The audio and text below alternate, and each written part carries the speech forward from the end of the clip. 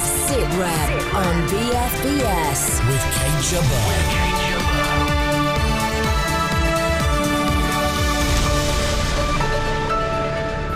An Afghan peace deal draws nearer, but what will be sacrificed to get US troops home?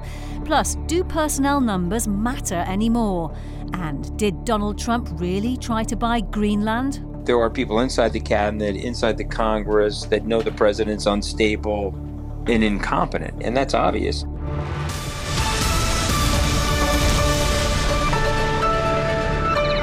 It is 18 years since NATO first moved into Afghanistan, and within days it's possible the US could agree a deal with the Taliban that will see its troops come home. But such is the desperation in Washington to end the conflict, questions have emerged about exactly what it is they're agreeing to. The White House reportedly wants a deal in place within days after talks between the US and representatives of the Taliban in Qatar. Well, Karl Eikenberry is a former US general who's also a former US ambassador to Afghanistan. I think the effort on the United States is one to make it happen quickly. I think the Secretary of State Secretary Pompeo recently said still a hope of reaching an agreement by September the 1st. But it begs so many questions. Even if we get that agreement, is the government of Afghanistan, with this subsequent intra-Afghan dialogue, which gets agreed to, can the government of Afghanistan even bring a unified team to the table? Their politics remain very fractious and riven with inter-ethnic disputes. They have scheduled now a September 28th Afghan presidential election. Well, if an agreement is reached here in the next few weeks, then what's going to be the state of that election? Are the Taliban agreeing to the election to go forward? Are they going to participate in it? Third is, will Taliban, even with an agreement with the United States, it appears that they have battlefield momentum. About 15% of the country is under their control, 30% is being contested. It appears the Afghan police and the army are suffering from declining morale. So won't the Taliban have an incentive, whatever the agreement with the United States, to keep pressing forward on the battlefield? Well, Christina Lamb is the chief foreign correspondent of the Sunday Times. She's been speaking to the Taliban's chief negotiator in Qatar, and she says the deadline may make things even harder. Everybody wants peace for Afghanistan. People are desperate. All sides are fed up. It's a very young population. Most people have only known war in Afghanistan. But is this a genuine possibility of peace? I think everything should be done towards trying to get peace. You needed to bring the Taliban to the table. They've not been defeated on the battlefield despite all of the money and troops. At one point there were 150,000 NATO troops there. So they needed to be brought in. But, can you really genuinely believe that they're committed to peace, or are they agreeing to this because they want the foreign troops to leave and then they'll just take over? I'm worried about how narrow this is because, at one point when people first talked about having a peace deal, there was, all this talk about how we must safeguard the rights for women and all these things that have been hard won over the last years. Those things are not being talked about now. The main priority is absolutely getting the troops out. Of course, there's an election in the US next year. And the real challenge will be that after this peace deal is signed, which, is supposed to be, within the next week or so, then there will be talks with the Afghan government. And I've, quite rightly, I, feel rather aggrieved about all of this. And again, talking to the Taliban, they said, as far as they're concerned, that that's a puppet government. It's not a legitimate government. And they think that the delegation from the other side, which would be about 15 people, should only have 1 or 2 people from the Afghan government. They then named a lot of other people that they thought should be involved, who are warlords like Gulbuddin Hekmatyar, who most Afghans hold responsible for all of the damage, or much of the damage, that has been done in the first place. Christina Lamb from the Sunday Times. Well, joining me in the studio is our defence analyst, Christopher Lee. Hello, Christopher. Donald Trump clearly wants to, as Christina said, get US forces out before the 2020 election. Does that mean he's willing to cut almost any deal to hit that deadline? Well, he can't cut any deal unless you get the other two lots to agree. One of the distinctions of Afghanistan the war in Afghanistan after 18 years. It is an internecine war. It is about different groups within Afghanistan itself. Also, it has to be guaranteed by, for example, Pakistan. And in Pakistan, there is yet another internecine war between the military intelligence and the politicians, led by two groups which say we should get an agreement under any cost. Now, that's where Donald Trump cannot resolve this. What he can do is to come to an agreement, which is really a truce. It's not an agreement. It's not a deal. There are 38 headings in any deal that they've been talking about in the Middle East. And in those 38 headings, they include such things of what happens to different people, who do you have an agreement with, who can actually govern, who can actually not govern.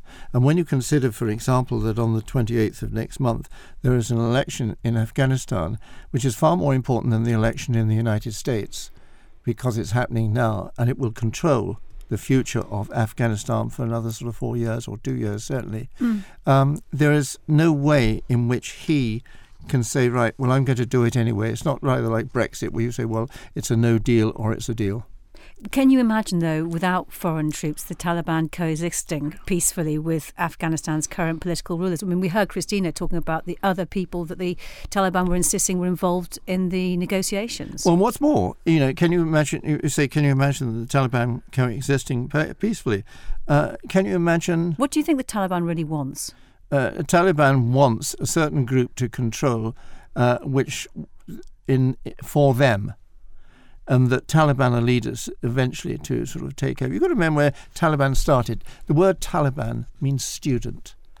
It is a moral distinction, or was a moral distinction at the beginning in this Afghan war, that it was Taliban student. It was their hopes, their sort of hopes that you'd say any other group with that sort of name has got. The Afghanistans themselves and the different groups in Afghanistan, the two major groups, don't go along with this, don't get this. And also because somebody says, well, but where do you come from? Which tribes do you come from? Which province do you come from, etc. There is no reason to believe that what Trump wants is anything more than to get out, to bring his troops home, because he said, "I will bring them back." Are they right? Are they right on that? Are they right to want to do that? No, to assume that's all he wants. Yeah, I think that's his main task. And there are a lot of people within the military, and some of them have not had great careers in Afghanistan. But there are a lot of people in the military who say we cannot do that. The idea that we would just abandon Afghanistan, and then you come back to another aspect of it, and that was what happens to the American.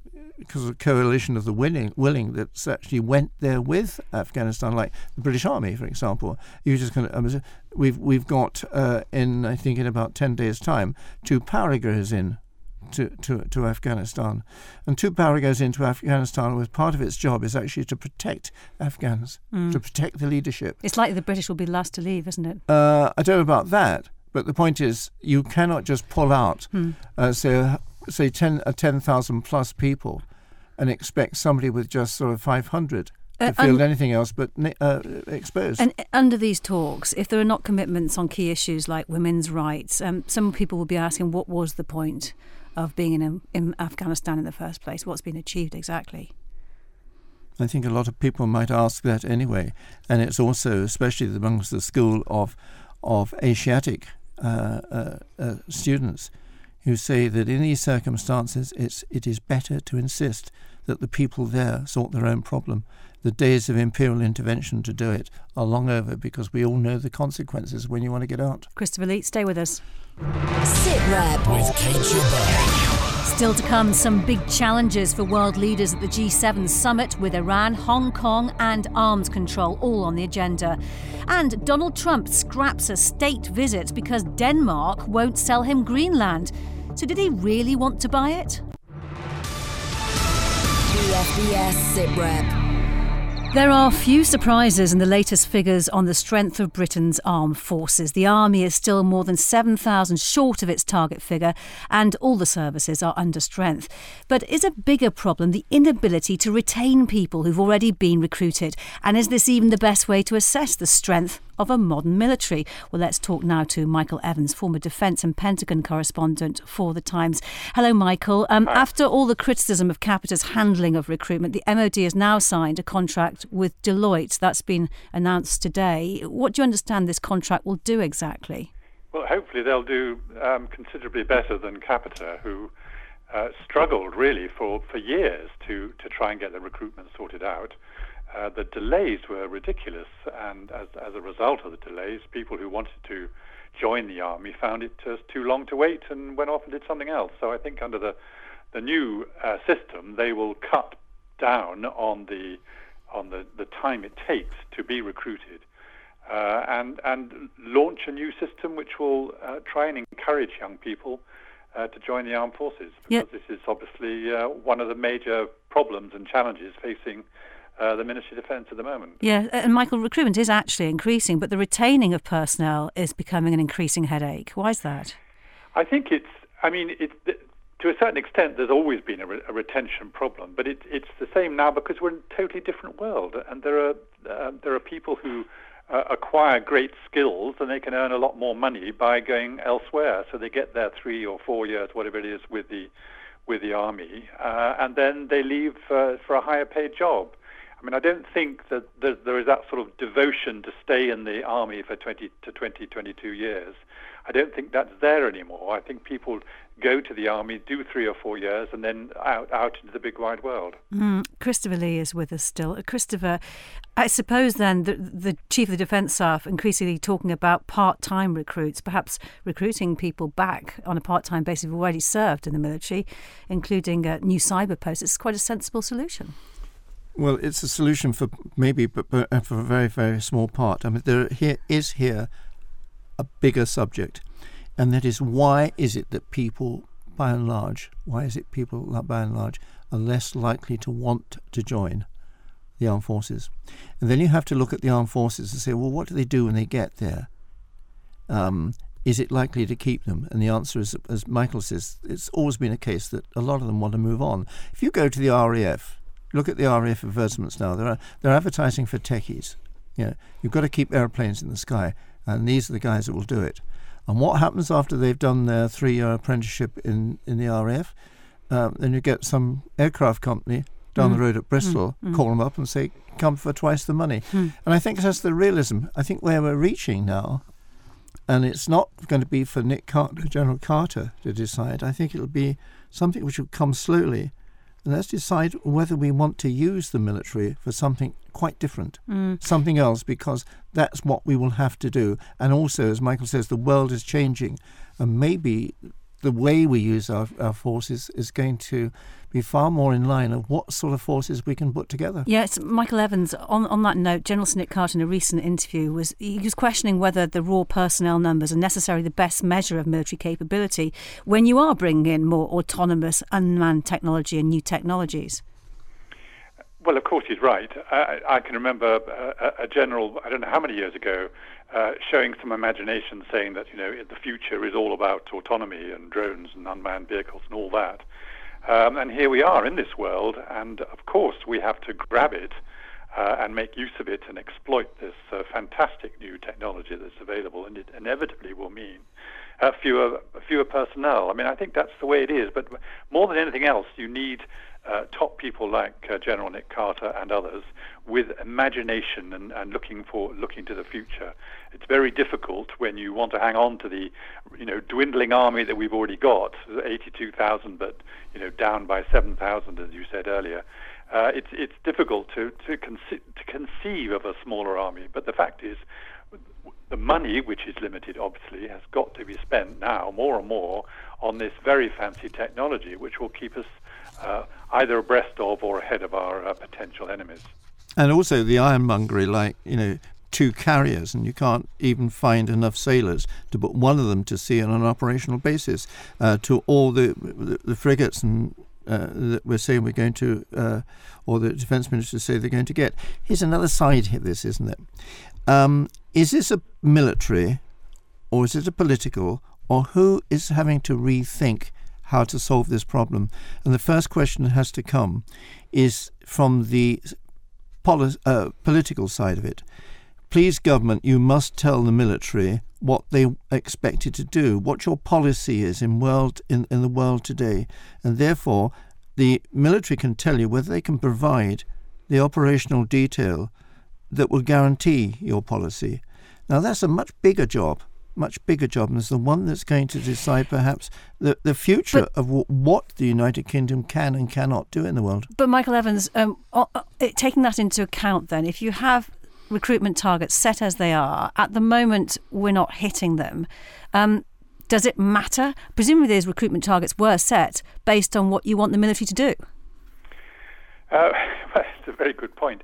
Absolutely. They decided a long time ago that 82,000 was the figure they wanted. There is no one, either in government or in the Ministry of Defence, who's saying we want a reduced capacity. We want to have 72,000, not 82,000. So there's a muddle. I mean, I agree with. Do they not know how many they really want then? Well, I think it is. To be honest, it is very difficult to predict the future, but that's why you need people with very good brain power to say, let's stop mucking around. Let us say, this is the sort of armed forces which we are going to be able to provide to protect this country and to play a major contribution towards NATO and other organizations. Does it need 82,000, or does it need, these cyber soldiers that Nick Carter is talking about? Well, someone has got to make some decisions. The trouble is we've had so many strategic reviews, and all of them have either run out of money or they've been overtaken by events. And that's why we need some good, straight thinking. And to be honest, I don't think it's there in the political sphere at the moment. Michael Evans, stay with us. Now, the defining image of last year's G7 summit in Canada was of Donald Trump sat with his arms folded as world leaders stood over him. He was so angry he refused to sign the summit's communique, something that's never happened before. So this weekend's gathering in France should be interesting, with Iran and the risk of a new arms race potentially at the top of the agenda. Michael Evans, there's a big gap between the US and other members of the G7 on Iran. Does the seizing of that British tanker boost Trump's case that Iran can't be trusted? Well, yes. I was reading somewhere the other day that the G7 is now G6 plus 1 or even G7 minus 1, which pretty well sums up how the G7 is looked at from Washington and from Donald Trump. There is there's still a major challenge for all the other leaders of the G7 when they deal with the President Trump. But I think they've had a year, as it were, to get used to it, and they're perhaps more able to deal with this unpredictable president. But Iran is now a major issue, and it's a complete divisive issue as far as the West is concerned, because America is the only one that has stood out and left and withdrawn from the nuclear deal. And the tankers issue is now a major issue too, because that they want strong, powerful action being taken against Iran and the illegal oil exports, and they're not really getting the sort of support they want. So I think all this will be raised at the G7 summit. And for Boris Johnson, his first big international summit as Prime Minister, do you think he'll shift position on Iran and try and get closer to Donald Trump? Well, I think he's already close to Donald Trump. I mean, I think they've had 3 or 4 phone calls just in the last week or so. I suppose I mean in terms of the Iran nuclear deal in particular. Well, yes, exactly. But I think it would be quite extraordinary if the UK suddenly said, we agree with the Trump administration on the 2015 nuclear deal, and we are now going to withdraw as well. I think, to be quite honest, I know we've got the Brexit problems and leaving the EU, but we still have to have a very close partnership with our EU allies, and I cannot see Boris Johnson, just for the sake of buttering up Donald Trump, saying that he's now going to support the withdrawal and and go against our EU partners and the other partners who are still trying to hang on to the 2015 deal. Christopher? There's something else to remember, and that is that many members of the EU are also members of NATO. And so there's cross-fertilization in the politics.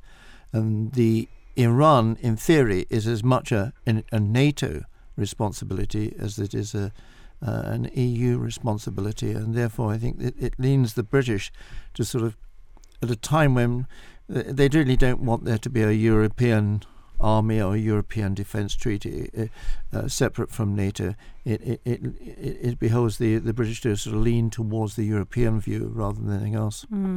Just to move to another part of the world, the pro-democracy protests in Hong Kong, do you think they're going to be closer to any unity on their approach to that? Christopher? What, at the G7? I don't think so. The best thing to do is what they're doing, and that's staying out of it. I mean, it was surprising that the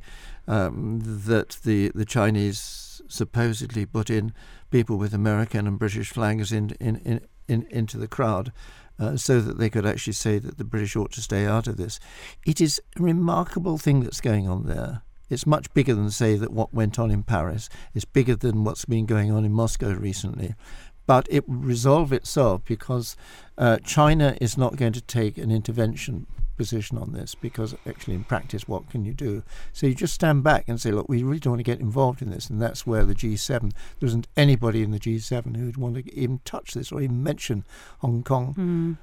Michael Evans, Vladimir Putin won't be in Biarritz this week. He said there is no G7. But how will the leaders respond to the fracturing of the medium-range nuclear treaty, particularly, we know there's been this meeting today between China and Russia over the US test firing a cruise missile last weekend? Yeah, I think it's a very serious period we're in at the moment. I mean, obviously the Americans have been accusing the Russians for a long time of breaching the treaty, which is why they've withdrawn from it. I think NATO supports that in the sense that NATO agrees that Russia was breaching the treaty. But now we have, as you said, the testing of an intermediate range cruise missile, and I think it's extremely worrying that if they continue to do that and will then deploy these systems, presumably, what Moscow will do. And Moscow chatting to China. China has already, from way back, has already warned against the installation of any of these sort of weapons within in the Asia Pacific region. So I think it's leading up to a great challenge, and I think the rest of NATO and I think the G7 summit leaders will all be very wary of this subject. All right, Michael Evans, we'll leave it there for now. Thank you for your time today. PFBS SITREP. Now, you'd have thought after 2.5 years we would have got used to Donald Trump doing and saying odd things. But this week, the suggestion that the United States could buy Greenland is still pretty stunning, as was his decision to scrap a state visit to Denmark after its Prime Minister called the idea absurd. Wow. For some, the whole row is amusing. Trump's former communications director, Anthony Scaramucci, is wondering whether he's fit to remain in office. There are people inside the cabinet, inside the Congress, that know the president's unstable and incompetent, and that's obvious. If you watch a prize fight, we're in the 12th round, he's still standing, but he's punch drunk. We got to get him into the corner here and throw some water on him. I mean, this is absolutely unmitigatedly ridiculous. Well, let's speak to Elizabeth Braw from the Modern Deterrence Programme at the Royal United Services Institute. Elizabeth, good to speak today. Absolutely ridiculous, says a man formerly close to Trump. Why would the president ever have thought this was a sensible idea? Well, Greenland is a strategic location, clearly, but I think his proposition has a lot to do with him wanting to deflect from something else that he doesn't want us to discuss. And lo and behold, he now has us discussing Greenland. So he has clearly achieved his objective. It's home to a US base, so arguably a logical case for this, though. Yes, but we should remember the US armed forces have bases all over the world, including, for example, Germany and France, and nobody would suggest that the US should buy parts of Germany or France as a result.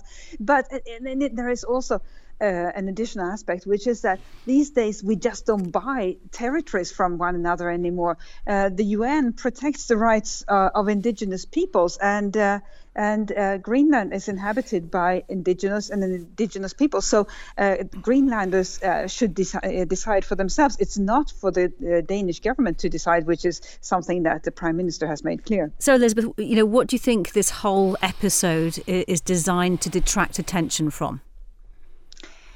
Well, Trump's financial dealings are obviously the subject of investigations in the US, and he seems to be desperate to focus on anything other than his business dealings. And so Greenland, yes, I mean, you could make the case that it's a strategic location, that he's right to bring up the issue, but the US has had its base there for a number of years there and operated in close cooperation with Denmark, which is not just any country, it's a close ally, and yet he sees it fit to not just bring up the issue, but then also severely damage U.S. relations with Denmark over this issue. And we should remember the U.S. ambassador to Denmark clearly had no idea this was coming. She tweeted just before he tweeted that he was no longer coming. She tweeted flags of the U.S. and Danish flags and saying that she was very much looking forward to the visit. So this is clearly something that he thought up his lonely chamber. It's also a good way of getting out of a visit to Denmark if you've got Barack Obama going there around the same time, isn't it? That's right. But both the suggestion of wanting to buy Greenland and then the abrupt cancellation of his visits are part of this package of deflecting from something else. And unfortunately, it will damage relations between two very close allies. We shouldn't forget Denmark was a staunch ally of the US, has been in Afghanistan, has lost a number of soldiers to the war in Afghanistan, is one of few countries to put few caveats on its engagement in Afghanistan, where other countries refuse to send infantry and refuse to do very much at all that involved any sort of danger. Denmark was actually a very good ally to the US and lost soldiers as a result. Christopher Lee is here in the studio with me. Christopher, do you think serious damage has been done in the way that the US conducts foreign policy by what Donald Trump has done this week? What about Greenland? No, not at all. The Danes have their own view of Donald Trump. The Danes have their own view of how things might go, and the Danes are not going to be messed about, as the Prime Minister she showed. What happens is this. Donald Trump was due to arrive there on September the 2nd in Denmark for a state visit.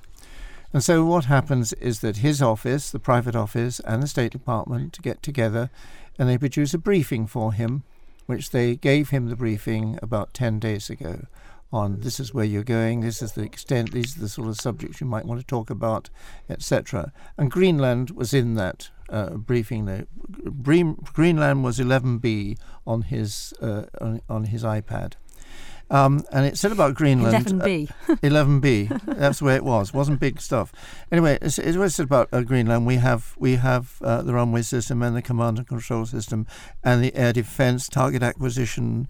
So it's a big operation there. And it doesn't come... it comes under Omaha, Nebraska, so we don't have to worry about it. Secure. And then they said this. There's also the question of climate change. And climate change in Greenland means the disappearance of the permafrost. And you get rid of the permafrost and you can start to get to all the very valuable ores and things that we would like to have some interest in. The other part of it, you get rid of the permafrost and you start to soften up the northern coast of Greenland. And there you can put a standby small boats port in there. You can even have a submarine section up there, and this is what they were telling him. Now, these are things that might come up, and these are things that we will make come up. So there you are. That was it. He then said something like that, which wasn't that we're going to buy it, but hey, there it is. We might buy it. And she said that's absurd. And if they meet up next time, it'll be okay. And there we will have to leave it for today. Elizabeth Braw, thank you very much for your time today. That is all for this week. My thanks to all of our guests. Don't forget, you can get in touch on Twitter. We're at BFBS SitRep. And while you're on the line, you can sign up for the podcast. Just search for SitRep wherever you download your podcasts. Until next time, I'm Kate Chabot. Thanks for listening.